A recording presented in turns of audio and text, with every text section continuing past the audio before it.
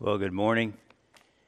It's here with you today, and man, I don't know about you, but it's been a rough week, and with all that's going on in our country, and not just the virus, but all of the talk and actions of racism and all the rest of that. Wow, it's been a difficult week, but I am glad we have this time to be together. I was just talking with Paul and Scott and the guys before we began and saying, man, what a well-timed first Sunday of the month when we can remember Christ's death, because we need to grab hold of what Jesus did for us on the cross, because that is alone the solution to all of what's happening.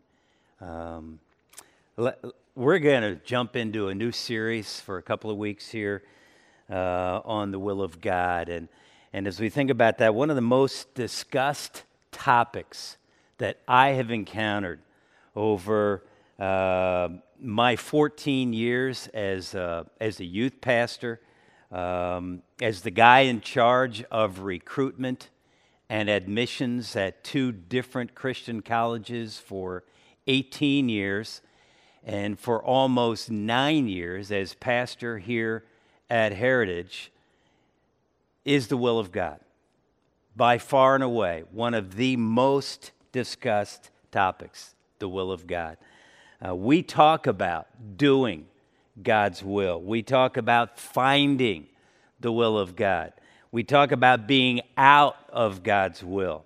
We talk about things being done according to God's will. So God's will is in a lot of our conversation and with one another, and certainly as part of our ministry at the church.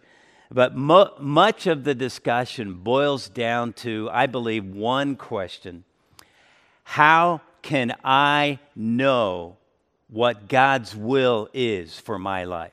How can I know God's will for my life? How do I figure that out? How do I discover? How do I find God's will for my life?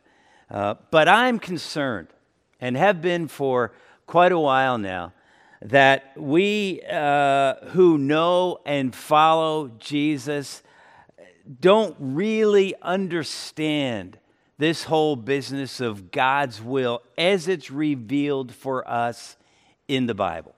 I think we have added so much to it, and it has become a confusing and uncertain topic in the life of a believer to know God's will for their life.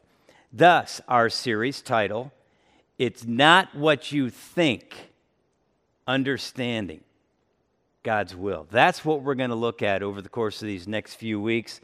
Understanding God's will. How do we know what that is? Let me ask you, are you today doing the will of God? Are you at this time in your life, maybe not right at this minute as you're sitting in your home or wherever you may be watching this, but I'm talking about at this period of your life, this time in your life, this phase of your life. Are you doing God's will right now?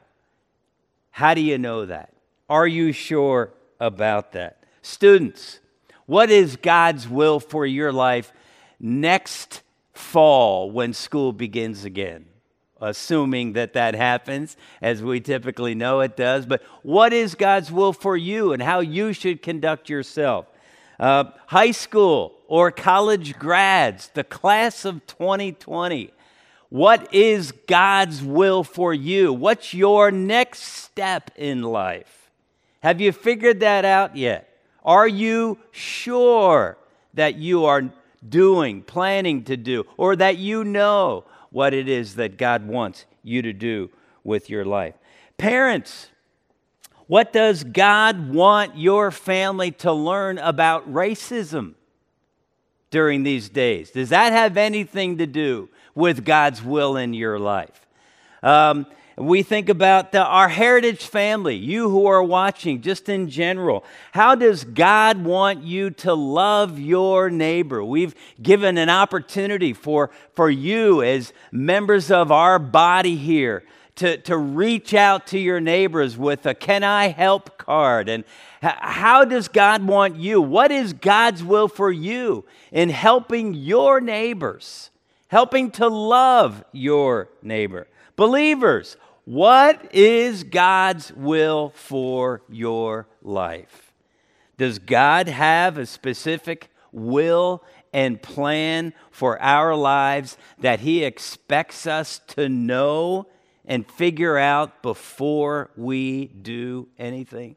That's really the big question. Does God have a specific plan, what we call a will for your lives, that He expects us to figure out before we do anything about it or before we make a decision? Well, I believe that God does have a specific plan for each of our lives, but it is not one that He expects us to figure out before we make a decision. And I think that's where many times believers, those who know and love Jesus, get stuck, get frustrated, get confused, because we feel like we must know exactly what the next step is. We must know God's plan, the next move in our lives, before we can even make a decision. And in many cases, we've become spiritually paralyzed. We don't make a decision because we just aren't sure what God wants us to do. So there's a good chance, however, as I say that this morning, that that's not what you think. There's a real good chance that that may not be what you were taught as the way that you discover or find or know God's will for your life. So I believe the Bible gives us two different descriptions of the will of God. And we're going to take a look at those this morning. And I'm going to recommend a book for you in our study. Down the road, I'll give you a couple of resources. But one of those is a book called Just Do Something by Kevin DeYoung. And there's a lot of material written on the will of God. There's all kinds of different approaches and ways of understanding how we understand and know God's will for our lives. And I've been looking at this over the years and studying it, and especially as I was in youth ministry for so long and then working at Christian colleges and working with high school students and college students. And the will of God was just huge, and knowing what that is. And so I like the way that Kevin DeYoung put it together, and the two descriptions, and I'm going to use his terminology, why reinvent the wheel. And the first biblical approach to the will of God is called God's will of decree. God's will of decree. This is what God has sovereignly planned. It is His appointed purpose, His ordained or decreed will. He has decreed all that happens. That's God's will of decree. In fact, God's will of decree cannot be stopped. It cannot be hindered. It cannot be prevented. It cannot be changed. God has a will of decree, the way things are, the way things will be, because He declared it to be so. Let's look at some scriptures. And if you're not in the habit of taking notes, I'd encourage you to grab a pen or pencil, a piece of paper, or your phone or tablet, whatever it is, and at least write these scriptures down, these Bible verses or passages that we're going to look at, so that you can check them out later on. And I'll have them on the screen for you, and I'm going to read them from my Bible as well.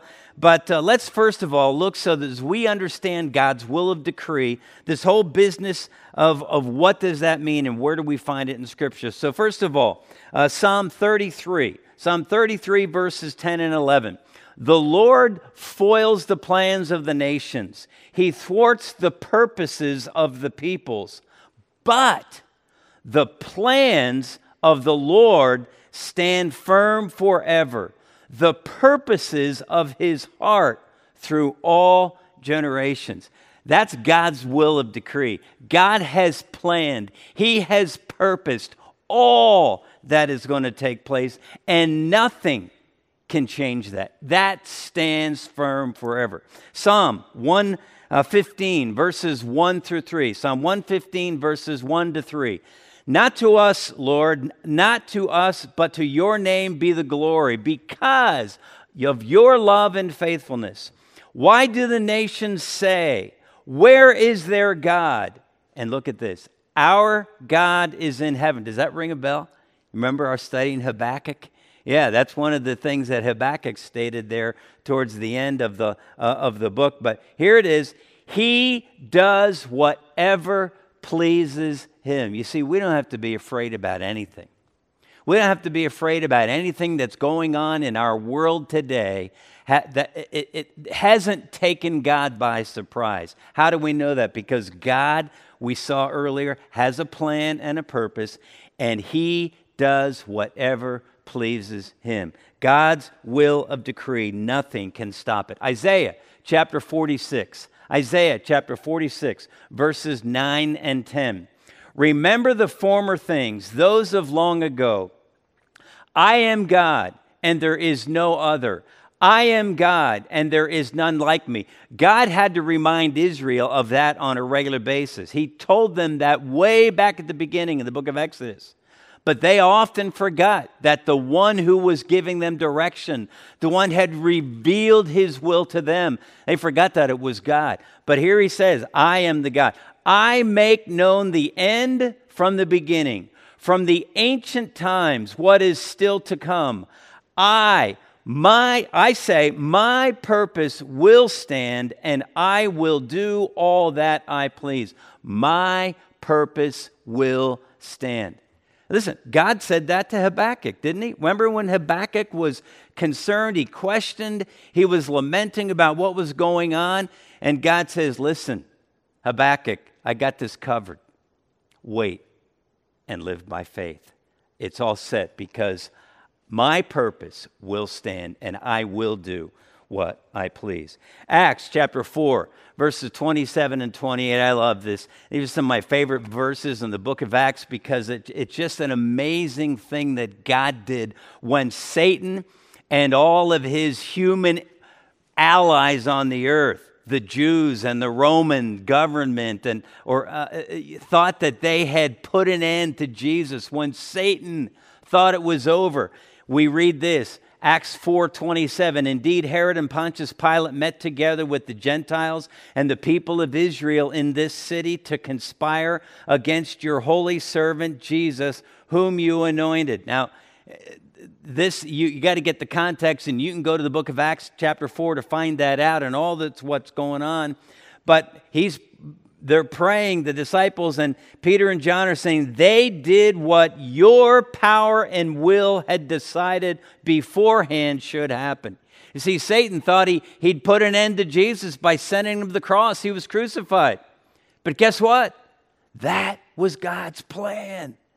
That was what God had intended all along should happen. We just remembered the death of Jesus on the cross.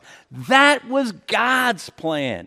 They did what your power, what God's power and God's will had decided should happen. You see, God's will of decree can't be stopped, can't be hindered, can't be changed. Nothing can thwart all that God intends to do. And then Ephesians chapter 1 and verse 11. Ephesians chapter 1 and verse 11. This is a great chapter.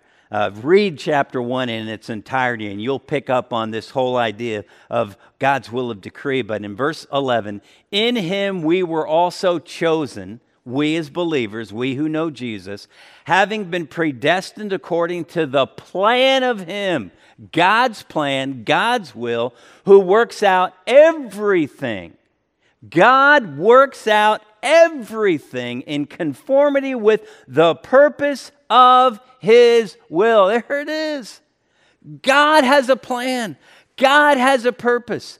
We call it God's will of decree. That's what he has determined will happen. So what's going on today? It's not taking God by surprise. That's why in all of the COVID-19 stuff and all of the conspiracy theorists out there, you know what? There may or may not. I don't know. But guess what? If there is, God knows. Because he has purposed everything that will happen. In other words, as we talk about God's will of decree, God will get his way. Now that sounds carnal, it sounds more human, but it's according to God's plan. God will get his way. What God wills will happen. And what happens is according to God's will. Did you get that? What God wills will happen. And what happens is according to God's will. That's it. God's will of decree. But secondly, in Scripture, there's God's will of desire. These are the things that God has commanded for you and I who know Jesus to practice, to do as part of our life. The things that he desires from us. His desires for how we should live our lives as those who are known as followers of Jesus. And our response to God's will of desire is to obey, to do what it is that God desires of us. Listen, we just did that. When we celebrated together the Lord's Supper, communion, we remembered Christ's death, and we are doing that until he comes again, until we're no longer here on this earth. Why? Because that's what God desired for us as a church was to do so that we don't forget Christ's death on the cross for us. God's will of desire. If the will of decree is how things are, the will of desire is how things ought to be. Do you see the difference? The will of decree is how things are, how they will be, period. The will of desire is how things ought to be, how God desires that they should be. And this is the difference between God's sovereignty, that's God's will of decree, and man's responsibility, that's God's will of desire. And as we look at that, the way God wants us to live, you see, God's will of decree can't be stopped, can't be hindered. God's will of desire can be disregarded, can be disobeyed by God's people if we choose not to obey what God desires for us. God's will of desire is left undone. Let's look at a couple of scripture verses. First of all, Matthew chapter 7 at verse 21. And again, I'd encourage you, as you follow up on these references, read the context. I'm just using these references and moving through the mentioning of the will of God, but when you check out the context, you'll see that it's right there. And so here we have, not everyone who says to me, Lord, Lord, will enter the kingdom of heaven, but only the one who does the will of my Father who is in heaven. God has a will. The will of my Father is what we read. And it is only the one who does the will of my Father who will go to heaven. You know what that means? And we know this from other scriptures, other verses in the Bible, that it is God's will that you know Jesus Christ. If you're watching today, if you're listening today, and you do not know Jesus, you do not have that relationship. You've never put your faith in the work of Jesus Christ on the cross, that which we just remembered by communion. And if you've never put your faith in what Jesus did on the cross, he gave his life, he shed his blood, then you're out of the will of God. Because it is God's desire that you be saved. It is God's desire that your sin be forgiven. And that's why he sent Jesus. It is possible for you to be forgiven and for you to be able to live in the will of God. But you can't do that until you know God by faith in his Son, Jesus Christ. Let's go to the next one. Romans chapter 8. Romans chapter 8. And I don't know if you've ever thought about this being part of God's will of desire, but here it is. And we know that in all things, everything that's going on, all circumstances and experiences in your life, in all things, God works for the good of those who love him. Those who love him, there it is, those who have responded and know Jesus Christ, of all those who love him, who have been called according to his purpose. God's purpose, God's plan. And when we've been saved, God has a plan. God has a purpose. And when we know and love God, everything that happens in our life is according to God's plan and purpose for us, his will. Now, we typically many times go verse 28 without 29, but I put verse 29 up there because I want you to see part of that purpose as we move on. Romans 8:29 is this. For those God foreknew, he also predestined to be conformed to the image of his Son. You see, there's the mission of Heritage Baptist Church. More people, more like Jesus, conformed to the image of his Son, that he might be the firstborn among many brothers and sisters. God's will. 1 John chapter 2, verses 15, 16, and 17. Do not love the world or anything in the world. If anyone loves the world, the love for the Father is not in him. Now, I wish I had time to go into what is the world here. The world has... It is a system of belief that stands completely opposed to God in the person of Jesus Christ and his Spirit. It's Satan's plan to keep people from God, from knowing him. But do not love the world or anything in the world. If anyone loves the world, love of the Father is not in him. For everything in the world, the lust of the flesh, lust of the eyes, pride of life, comes not from the Father, but from this world. And here it is, verse 17. The world and its desires pass away, but whoever does the will of God lives forever. Whoever fulfills the desires of God. That's what we're talking about. God's will of desire. Whoever does the will of God lives forever. That starts with salvation. That's God's will. But then for those of us who know Jesus, we live our lives in conformity to God's plan for our lives. And then lastly, Hebrews chapter 13. Hebrews chapter 13. This is kind of a benediction that the writer of the book of Hebrews leaves. Now may the God of peace, who through the blood of the eternal covenant brought back from the dead our Lord Jesus Christ, just talking about the resurrection, that great shepherd of the sheep, equip you with everything good for doing his will. So the writer of the book of Hebrews is praying for the believers, that God will equip them with everything good for doing his will, God's will of desire, and may he work in us what is pleasing to him, those things that God desires for us, through Jesus Christ, to whom be glory forever and ever. Amen. God's will of desire.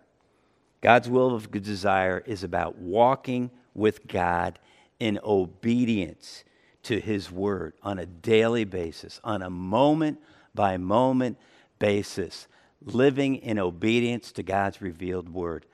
We many times put it this way: we need to do the next right thing, the next obedient thing that God desires for us. And I believe that these two descriptions of God's will in Scripture, God's will of decree, God's will of desire, are real clear in the Bible. But in talking about God's will, we typically add a third way, a third that we call God's will. And we could refer to that as God's will of direction. Now understand this right at the outset. I don't believe that there is such a thing as God's will of direction. It's not in the Bible. We may think it's there and to look for it, but God's will of direction is where we get confused. It's where we get ourselves in trouble. It's where we add all kinds of frustration.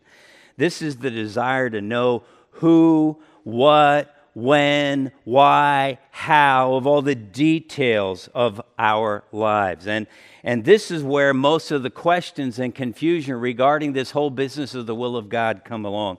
What does God want me to do with my life? What job should I pursue after I leave college? What college should I go to? Should I go to college? Who should I marry? Should I get married?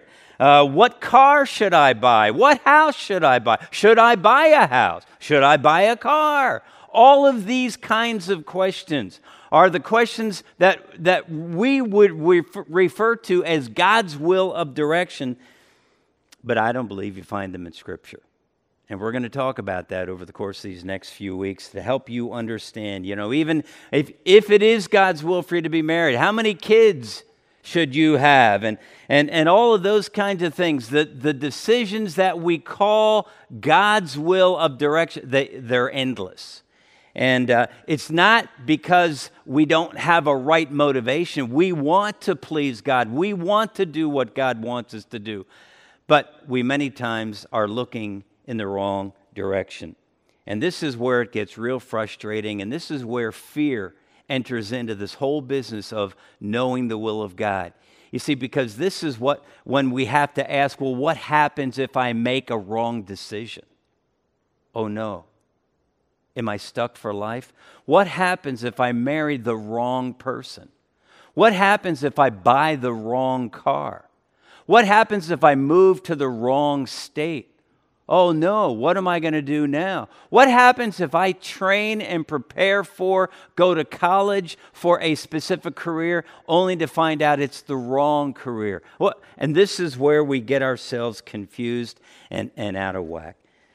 Listen, back in my senior year of high school, when I first really decided, okay, I'm going to live for God and I'm going to be serious about making a difference for Jesus. I want to tell my friends about what God has done in my life, and I began to do that. And I came across an approach to sharing the gospel called the 4 Spiritual Laws. It was put out by Dr. Bill Bright, who at that time was president of Campus Crusade for Christ. It's now simply called Cru. And I looked up that 4 Spiritual Laws online, and they've redone it. But the first law in that approach to sharing the gospel was God loves you and has a wonderful plan for your life. And I remember asking, well, if God has a wonderful plan for my life, and I was asking this question as a believer, why doesn't he just make it known? Why doesn't he just make it easier to find the will of God? Why does he have to make knowing the will of God so hard and so difficult? Listen to me. Put your pen down. Look at me. God has not made it difficult to know his will. When you think about that, just doesn't make sense. We have made it difficult. We are the ones who have made it confusing. We are the ones who have added fear and frustration to this whole business of the will of God. Knowing God's will for your life is not what you might think. It's not what you may have been taught. It is not about God's will of direction. And we're going to study that over the course of the next few weeks. I say that because God does not have a hidden will of direction for your life that he expects you to discover or that you ask him to reveal before it unfolds. Or one of those things that we hear him saying, you're getting warmer, you're getting warmer. And when we think that's how we discover God, it doesn't work that way. So what now? Well, in these weeks ahead, we're going to spend time looking at God's will, and I want you to understand this. Now pick up your pen again if you put it down, or your phone or tablet, and I want you to write this down, because here's the deal. You can know God's will for your life by living in obedience to the revealed Word of God, the Bible. That's the Word of God, the Bible. You can know God's will for your life by living in obedience to the revealed Word of God. And that's what we're going to be zeroing in on over the course of these next weeks. You don't need to live in confusion or uncertainty, wondering about the decisions you need to make or you've already made. You don't need to worry about how to decide what God wants you to do and then what happens if you make the wrong choice and living in fear. If we're going to know and do God's will for our lives, you and I must decide that we will obey what God has already told us in the Bible is clearly His will for our lives. His very words to us. That is how we discover the will of God. So what do I want you to do this week? Well, I'd like you to dig into the Bible. I'd like you to work back through the references that we've just talked about. I'd like you to study them, read them in their context, write them down, and then I'd like you also to think about other verses in the Bible that you maybe have memorized, that you've been taught, other verses that talk about what God wants us to do, God's will of desire. Look also for other verses where we find God's will of decree, those things that God said will happen and nothing is going to stop it. But look for those areas that God desires that you and I obey Him, and write them down as well. And I think here's what a verse, Acts chapter 17 and verse 11. Now the Berean Jews were of more noble character. This is the church in Berea that was started by Paul. They were more noble than those in Thessalonica, where Paul also started a church. For they received the message, the truth of the Word of God, with great eagerness, and examined the Scriptures, the Bible. All right? They didn't have the exact Bible, but they would have been looking at the Old Testament Scriptures. They examined the Scriptures every day to see if what Paul said was true. I'm saying, hey, examine the Scriptures. Look in the Bible to see if what I'm telling you is there. That's critical. Now, I want to tell you about something that I believe is a revealed will of God for us. This is clearly God's will of desire, and here's something that I've been praying about this week. Mentioned to you that it's been a rough week for all of us, many different ways. But I put together a statement on what is going on, how I feel about all of this business of racial inequality that we're hearing so much about in our country today. And so racism has no place in the life of the believer. Not at all. Racism is a complete opposition to the unity that God tells us ought to be a characteristic of His church, of each one of us who know and follow the Lord Jesus. Racism is the belief that one race is inherently superior to another race. That's just not true. You find nothing about that in Scripture. In fact, what we read when we study the Word of God is that all men are created in the image of God, even those who don't even know that yet. I spent a lot of time this week thinking and praying and reading and listening and learning. Learning all that I can about the racial issues that are dividing our country. I've been torn about what to say, or even if I should say anything at all. I certainly don't want to say the wrong thing, or to say anything that would be misunderstood or misinterpreted. And it's almost as if no matter what a person says in the midst of all of this, someone will find something wrong with it. You said too much, you didn't say enough, and things will end up being worse afterwards than if nothing had been said at all. And yet I believe I need to just share with you, as one of your shepherds, Heritage family, an opportunity to encourage you, to shepherd, to teach. So I'm convinced that I need to stick to what God says. And He says that we who know and love the Lord Jesus must love our neighbors as ourselves. And he illustrates that truth by telling the parable of the Good Samaritan in Luke chapter 10, verses 25 to 37. So let me encourage you to read through that. Luke 10, 25 to 37, and discover more of God's will of desire.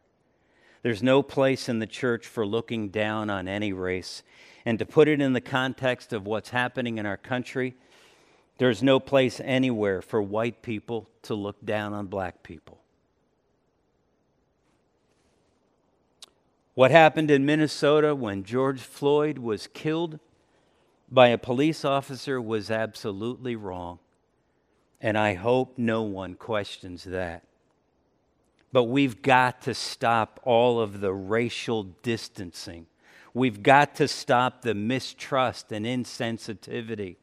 We've got to stop the feelings of superiority and actions of superiority and hate. The issue of racism will not be easily solved. And it is further complicated by the fact that there are those from all sides,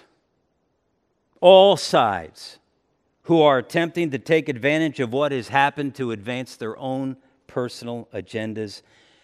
And that's also racist behavior. The church today must become part of the solution to racism. Jesus is the only hope for our country, for our world.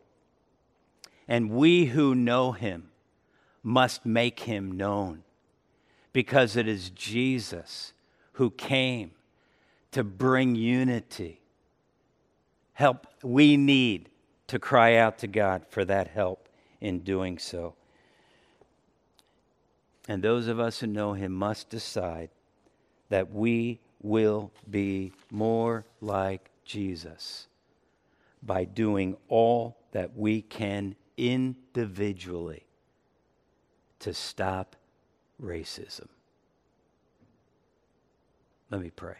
Father, help us as we begin this study on the will of God to understand what you never intended to be difficult or frustrating or an experience of fear.